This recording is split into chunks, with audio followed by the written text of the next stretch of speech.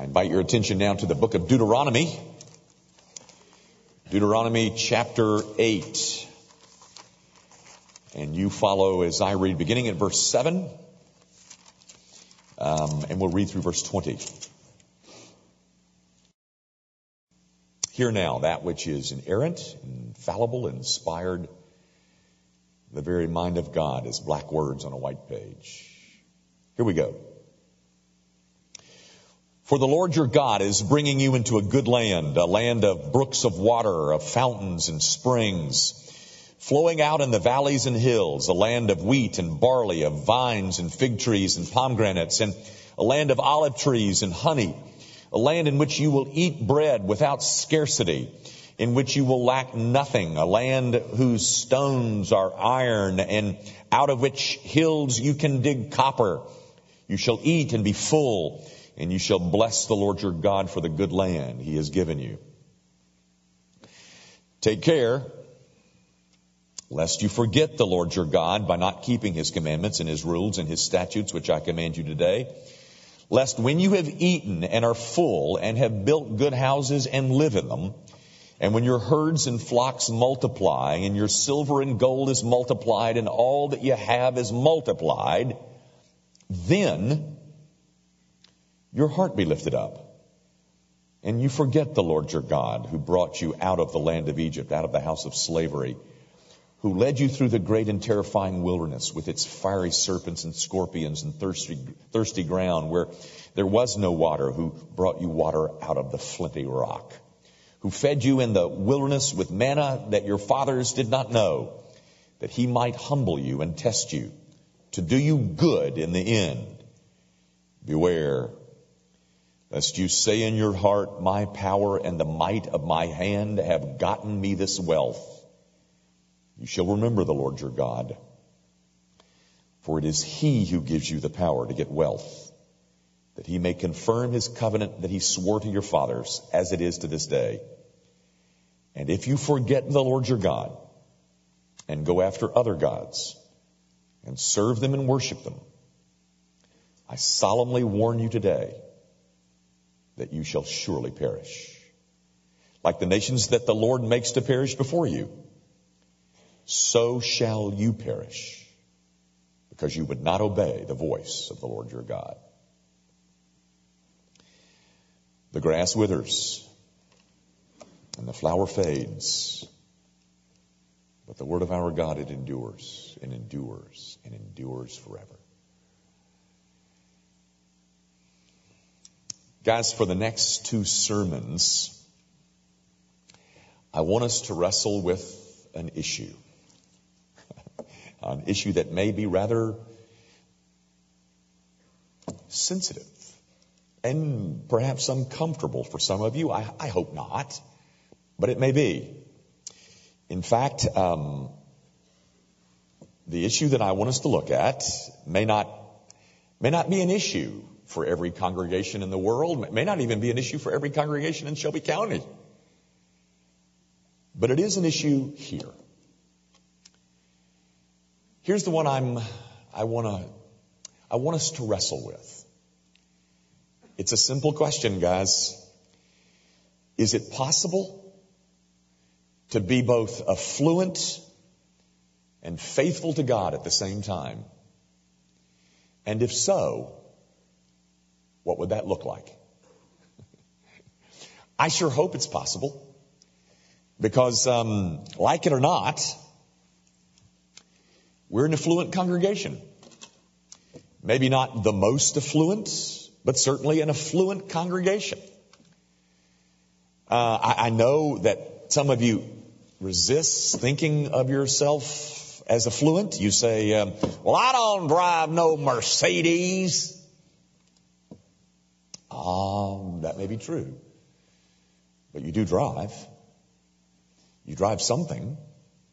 And you most likely drive two somethings. Gang, there is indeed a difference between a Mercedes and a Chevy. But there's not as big a difference between a Chevy and a Mercedes as the difference that exists between a Chevy and an ox cart, or a Chevy and your feet. 38139, I'm told, is the wealthiest zip code in the state of Tennessee. But Jimmy, I don't live, my house is not in 38139. But you have a house, not a hut. And some of us have two of those things. What is it? I forget exactly the details. It goes something like this, that you're in the top 3% of the world's wealth if you have indoor plumbing and a refrigerator. Something like that. Guys, I know it's hard for us to consider ourselves wealthy when you're comparing to Tiger Woods or Fred Smith. But I'm going to let you sort all that out. And while you're doing that, I'd like for us to face that issue. Gang, you and I, in fact, you're probably doing it right now. We're probably right now, there's something in your life where you are praying for somebody who's in the midst of some sort of adversity. I know we are. I know Susie and I are. And I bet you are too, praying for somebody who's in some kind of adversity. But gang, my suggestion is that it may be even more necessary to pray for Christians who are in prosperity. Solomon, remember him, David's son, the king of Israel. Solomon frequently set those two issues side by side. That is adversity and prosperity. He does it in the book of Proverbs. He does it in the book of Ecclesiastes. He sets them side by side. And the implication is that they're both tests. Adversity is a test. And prosperity is a test. Now, you tell me, which of those do you think is most difficult? Which of those do you think has more potential for damage to the soul? Guys, you know as well as I do that it is during those times of prosperity that we tend to lose our spiritual balance, our spiritual bearings. It's in prosperity, not in adversity. Adversity, normally, not every time, but normally adversity drives us to the Lord. But living in the lap of luxury, that has a very numbing, a very chilling effect on the soul, does it not? Guys, the prophet Hosea said it like this, and I'm quoting from the book of Hosea. He says, he was talking about Israel, and he said, the more they increased, the more they sinned against me. The more his fruit increased, the more altars he built. And that would be altars to idols. So does that mean that affluence is necessarily or intrinsically evil? I sure hope not. But all I'm saying, guys, is I want to wrestle with that with you. I want to look at the scriptures and see if it has anything to say to us. Because I'm telling you, the Bible has a bunch of material on this issue with which we can wrestle. And one of the example is our text. But let me state the issue again. Is it possible to be both affluent and faithful to God at the same time? And if so, what would that look like? That's what I want to look at with you from Deuteronomy 8. So I hope you got your Bible still open. And looking at chapter 8, what I want to do is go back to verse 7, and I want to read to you verses 7 through 10 again. And I hope that you'll notice some of the things that Moses says in these 4 verses. And by the way, he's just giving voice to things that God told him to say. He says, "For the Lord your God is bringing you into a good land." Not a bad land, a good land. A land of brooks of water, of fountains and springs flowing out of the valleys and hills. A land of wheat and barley, of vines and fig trees and pomegranates. And a land of olive trees and honey. A land in which you will eat bread without scarcity. In which you will lack nothing. A land whose stones are iron, and out of whose hills you can dig copper. And you shall eat and be full. And you shall bless the Lord your God for the good land he has given you. Now, guys, did you notice some of that language that I tried to emphasize? This is a land of great variety. It's a land where there's no scarcity. Did you see that? It's a land where you will lack nothing. It's a land where you will eat and be full. What you get here is a picture of the promised land, and it is a picture of material delight. The promised land is going to be a land that flows with milk and honey. God has, in fact, designed us to enjoy life in the material world. I bet you didn't expect me to say that, did you?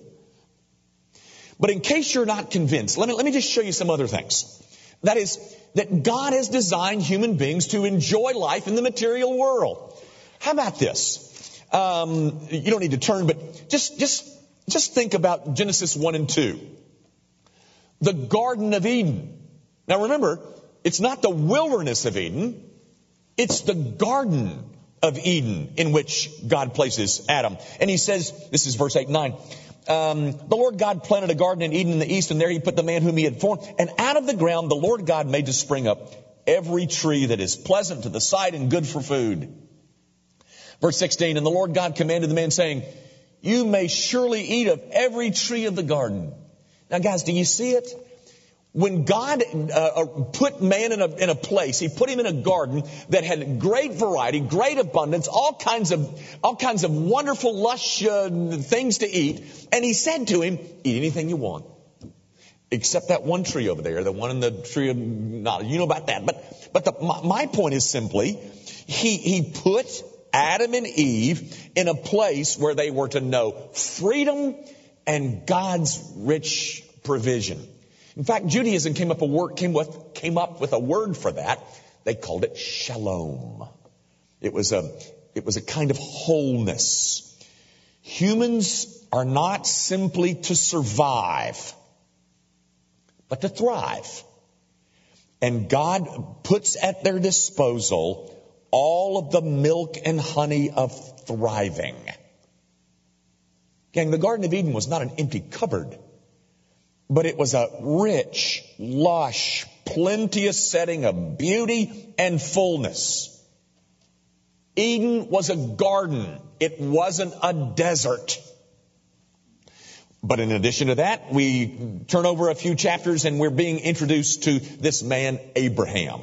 Old Abraham. And as we get to know him, one of the first things that we're told about him in chapter 13, verse 2, now Abraham was very rich in livestock and silver and in gold. And ladies and gentlemen, I defy you to find one hint in the story of Abraham where Abraham is being chastised for his possession of material wealth. It is never hinted that it is evil in and of itself or that it had been evilly gotten. In fact, just the opposite. In chapter 14, when he meets up with Melchizedek, remember that? And he tithes all of that he got.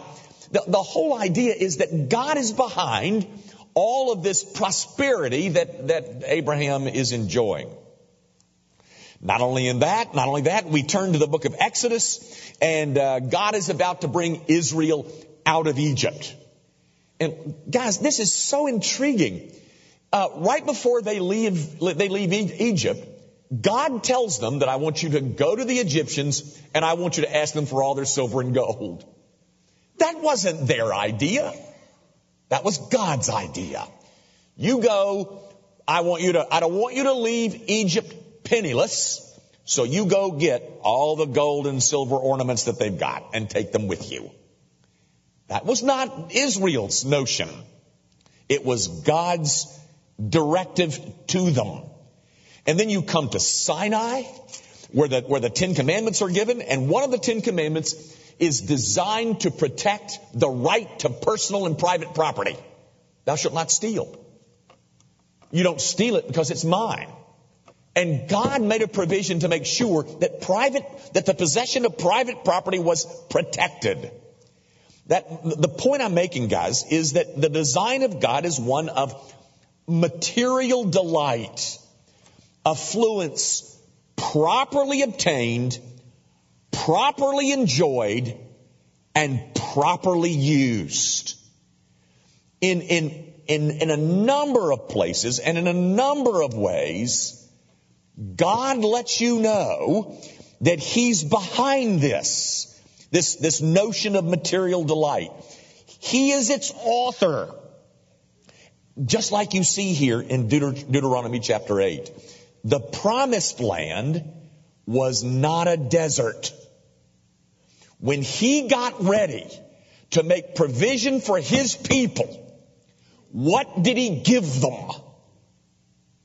He gave them a land that flows with milk and honey. Because it is not His intent that His people simply survive, but that His people thrive. Now, right after describing that land in verse 11 and following, we get a warning. Look at it. In verse 11, He says, take care. In verse 17, He says, beware. Gang, as a result of the entrance of sin in Genesis 3, the historic fall, everything has been touched. Everything has been marred. Everything has been influenced by the existence and the presence of sin. In a world that is marred by sin, affluence and material delight can be very dangerous. We are very vulnerable to giving mammon the very throne of our lives. The picture in verses 11 through 17 is just what Hosea said it was. Look at verse 12. Lest when you have eaten and are full, and have built good houses and live in them, and when your herds and flocks multiply, and your silver and gold is multiplied, and all that you have is multiplied, then your heart be lifted up. Again, have I lost you yet? I simply wanted to point out that God's intent is to bring us into a promised land that is flowing with milk and honey. But in the midst of that land, there is a warning. And the warning is, be very careful. Be very careful with your management of material delight. Because as you prosper and as you multiply and as everything that you have multiplies, a danger exists. The good of material delight has challenges built right inside it. And would you like to see one of them? It's right there in verse 17. He says, beware, lest you say in your heart, my power and the might of my hand have gotten me this wealth. The one specific that God mentions about the danger of living in material delight is the development of a self-promoting arrogance of the worst kind. And it is the notion that the reason that I am in this material delight is because I'm good. I'm good at what I do. And I'm a shrewd businessman. And I have made the right choices and the right moves and the right investments. And I've done right. And I've got this as a result of my power and my hand and my genius and my savvy. And it's there because I'm so good.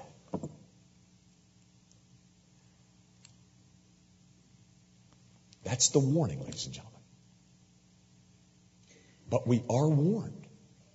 That's a kindness of God's, that He has warned us. It doesn't have to be like that. That doesn't have to happen if we will simply heed the warning. Now, notice what the remedy to the danger is. It's found in verse 18. You shall remember the Lord your God, for it is He who gives you power to get wealth.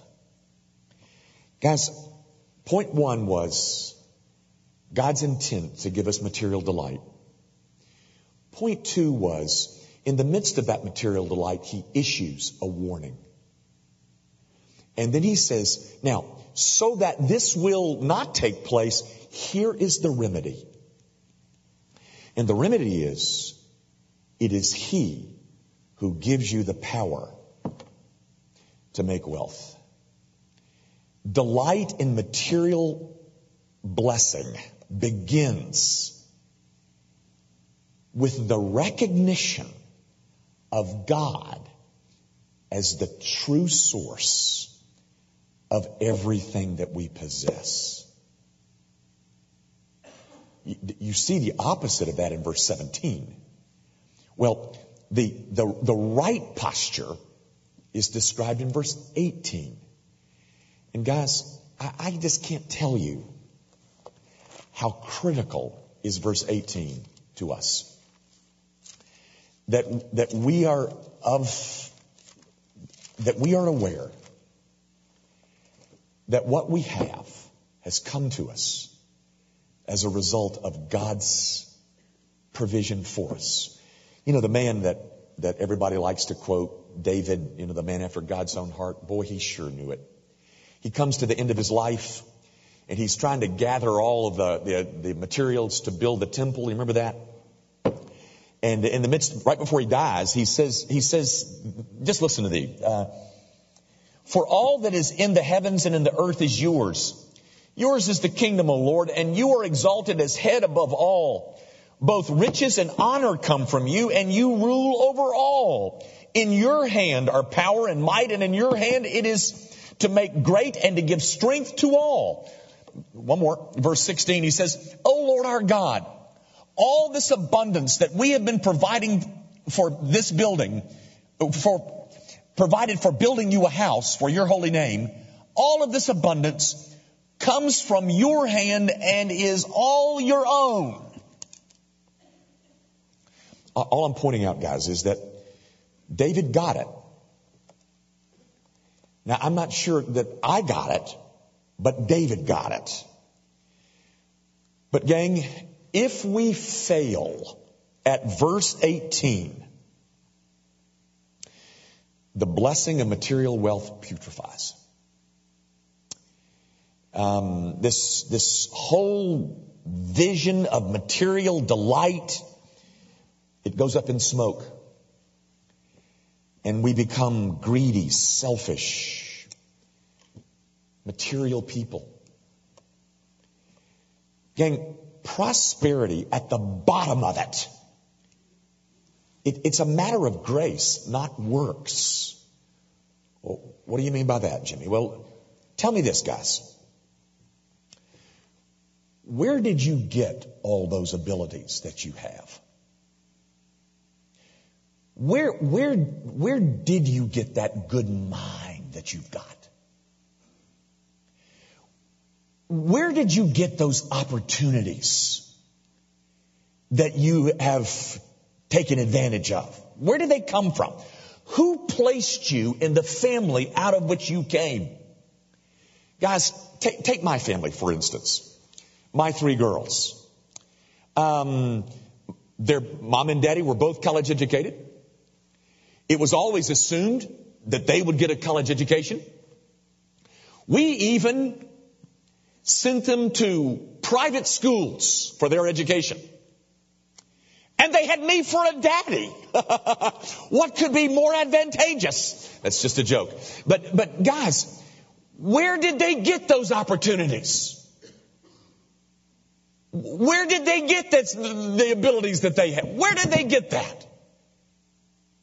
Gang, where did you get yours? You know, you could have been born in the garbage dump in Guatemala City. You could have been born in City Soleil in Port-au-Prince, Haiti. But God put you someplace else. And He gave you abilities and opportunities. Consequently, prosperity in its lowest common denominator is an expression of God's grace to us, not works. Folks, the text goes on in verses 19 and 20 to tell us the consequences of failing. It says, and if you forget the Lord your God and go after other gods and serve them and worship them, I solemnly warn you today that you will perish.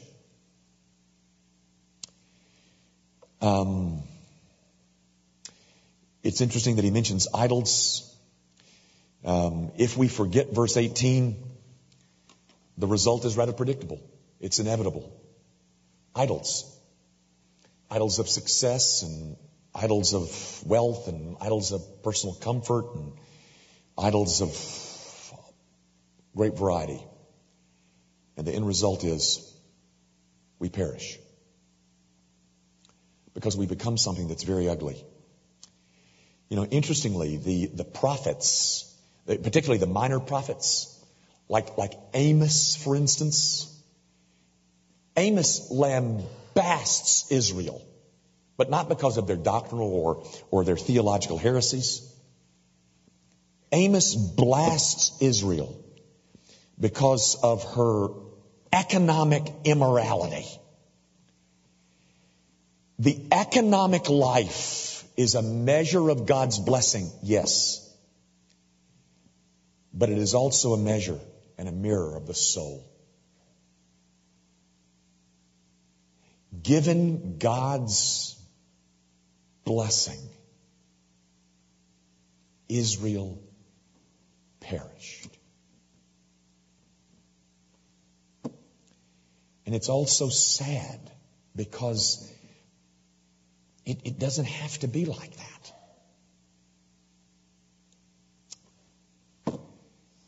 All right then. If prosperity is not essentially and intrinsically evil, how can I manage it and be righteous at the same time? The challenge, I think, before us, guys, is not to cease to be affluent, but it's to manage affluence in the right way. Now, what would that look like? What would managing affluence righteously look like? I have 4 points, and then we're done. 4 characteristics of righteous management of affluence. Number 1, it would start with verse 18. It would start with a humility that grows out of the awareness that all that I have is because God has granted grace to me to produce it. It is He that has given me the ability to make wealth. It is a posture. It is a mindset. It is a position. It is a conviction. It is a humility that comes, that grows out of a conviction that I am where I am because God has given me this and that and the other. And it's a token of His grace. I could have been born in Guatemala City, but I wasn't. I was born in where I was. That's the first part of it. The second characteristic of the righteous management is a very serious concern for the poor. Gang, I can't tell you how much needs to be said about this one subject. I mean, I've got 30 minutes worth right here, but folks, primarily, the poor have to be protected from the wealthy.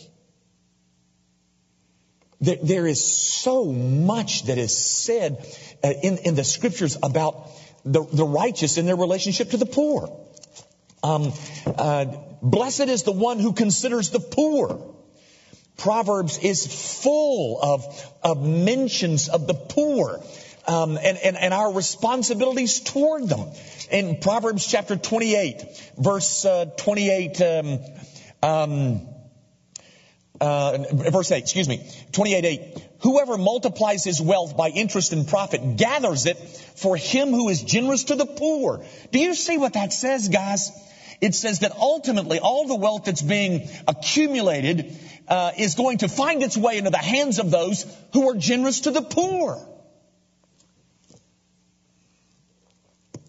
Guys, there must be among those of means a great compassion for the powerless, the orphan, the widow, the homeless. Guys, do you know what gleaning laws are in the Old Testament? Leviticus chapter 19. You know what gleaning laws are? When Israel went out to harvest their crops, she was told, you are not to harvest everything in the field. Leave the borders, leave the periphery, leave the corners, because the poor need something to eat too. Israel was given laws about how they were to protect and to provide for the poor and the powerless.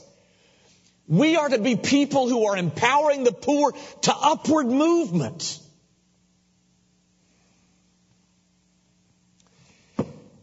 Guys, I think I've said this before, but I'm going to say it again. You know, we complain out here about taxes being increased, and we don't want our taxes messed with because you know, the government misspends them and all that business. And that's all true. That means that they're misspent. And so a couple of years ago, there was this issue that came up about closing down the Med or raising taxes to keep it open. Gang, where do the poor go when they're sick? I don't care what it costs us. We have got to keep the Med open. Because we have got to be the people who are making sure that the poor are protected and cared for.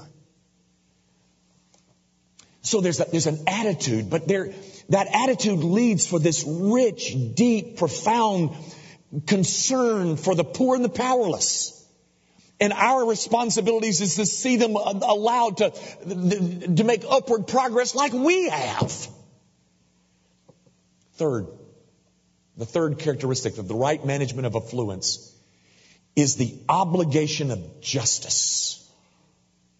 Gang, do you know how often God speaks about His love of justice? Justice is a constant concern of His, and consequently must be a constant concern of ours. Justice is righteousness expressed in society. And we've got to be a people who are making sure that righteousness is performed. Gang, I've been listening to this series of tapes on the Second World War, and there's a story in there. One of the black eyes that existed during World War II is the racial issues and the racism that exists while we were in World War II.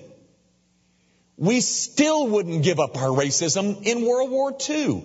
There's a story that's told about several black soldiers who were moving from one camp to the other camp, and I forget the city where they stopped. I think it was Mobile, but it could have been New Orleans. We'll just say New Orleans.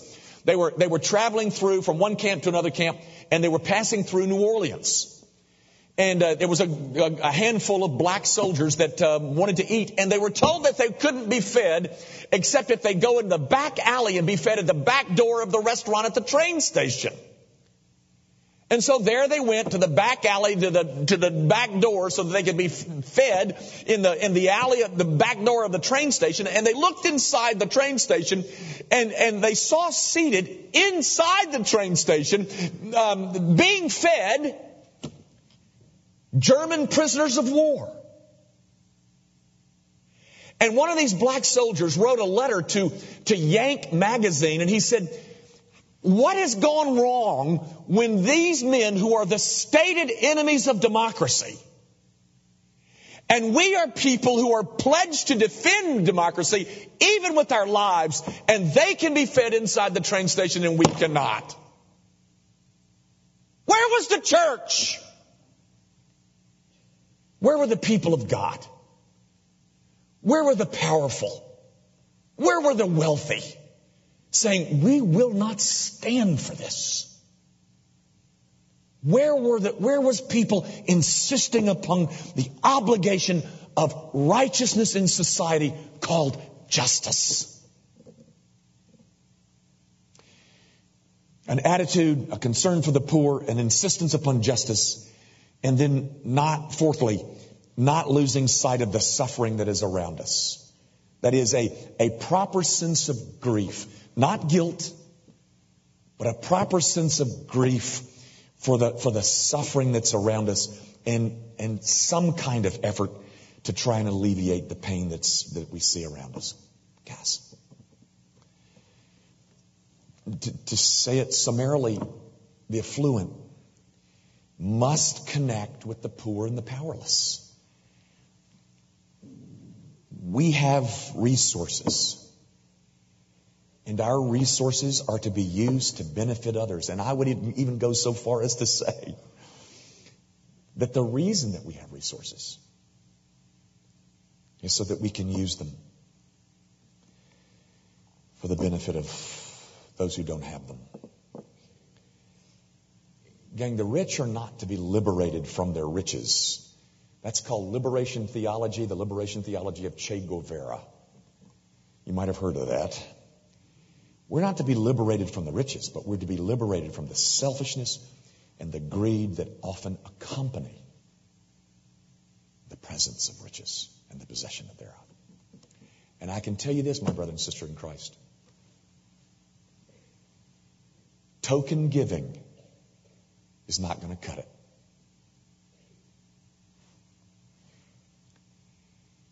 Us throwing a buck at it is not going to get it. Now, I'm not here to tell you what's going to get it for you, but I will plead with you to go to God. Get creative. Let's find out. But let's manage the affluence that God has given us in a way that would please Him. Using wealth for self-interest alone is the essence of national immorality. It's also the essence of personal immorality. Gang, I'll close with just a couple of words. A quote from John Piper.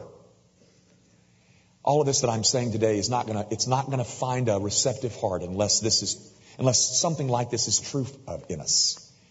John Piper says this, and I'm quoting, "The world is not impressed when Christians get rich and say thanks to God. They are impressed when God is so satisfying that we give our riches away for Christ's sake and count it gain." See, guys, the only people who are going to be sensitive to the needs that are around them and the concerns for the poor and are going to give liberally towards meeting needs are people who are ravished by the beauties of Jesus Christ in their own lives. Once that is so beautiful to us, once His finished work is such a treasure to us, then we find separating ourselves from some of our material comforts is no longer as hard as it used to be. But guys, this is a challenge before us as a congregation.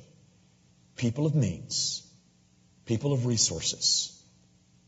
Can we possess them and live righteously at the same time? I hope so. Because the alternative, outlined in Deuteronomy 8, is unthinkable. Our Father, I pray that your people might find your voice in all this instead of mine, and that they might discover a sense of beauty in all that you've done and provided for us, that we are people of great grace, that having received great grace, we are a people who are rich spiritually, but it hasn't stopped there. You have granted things beyond our wildest imaginations. And thus, Lord God, as those in possession of those things, we pray that you'll be pleased with how they're managed. We ask it, of course, in Jesus' name.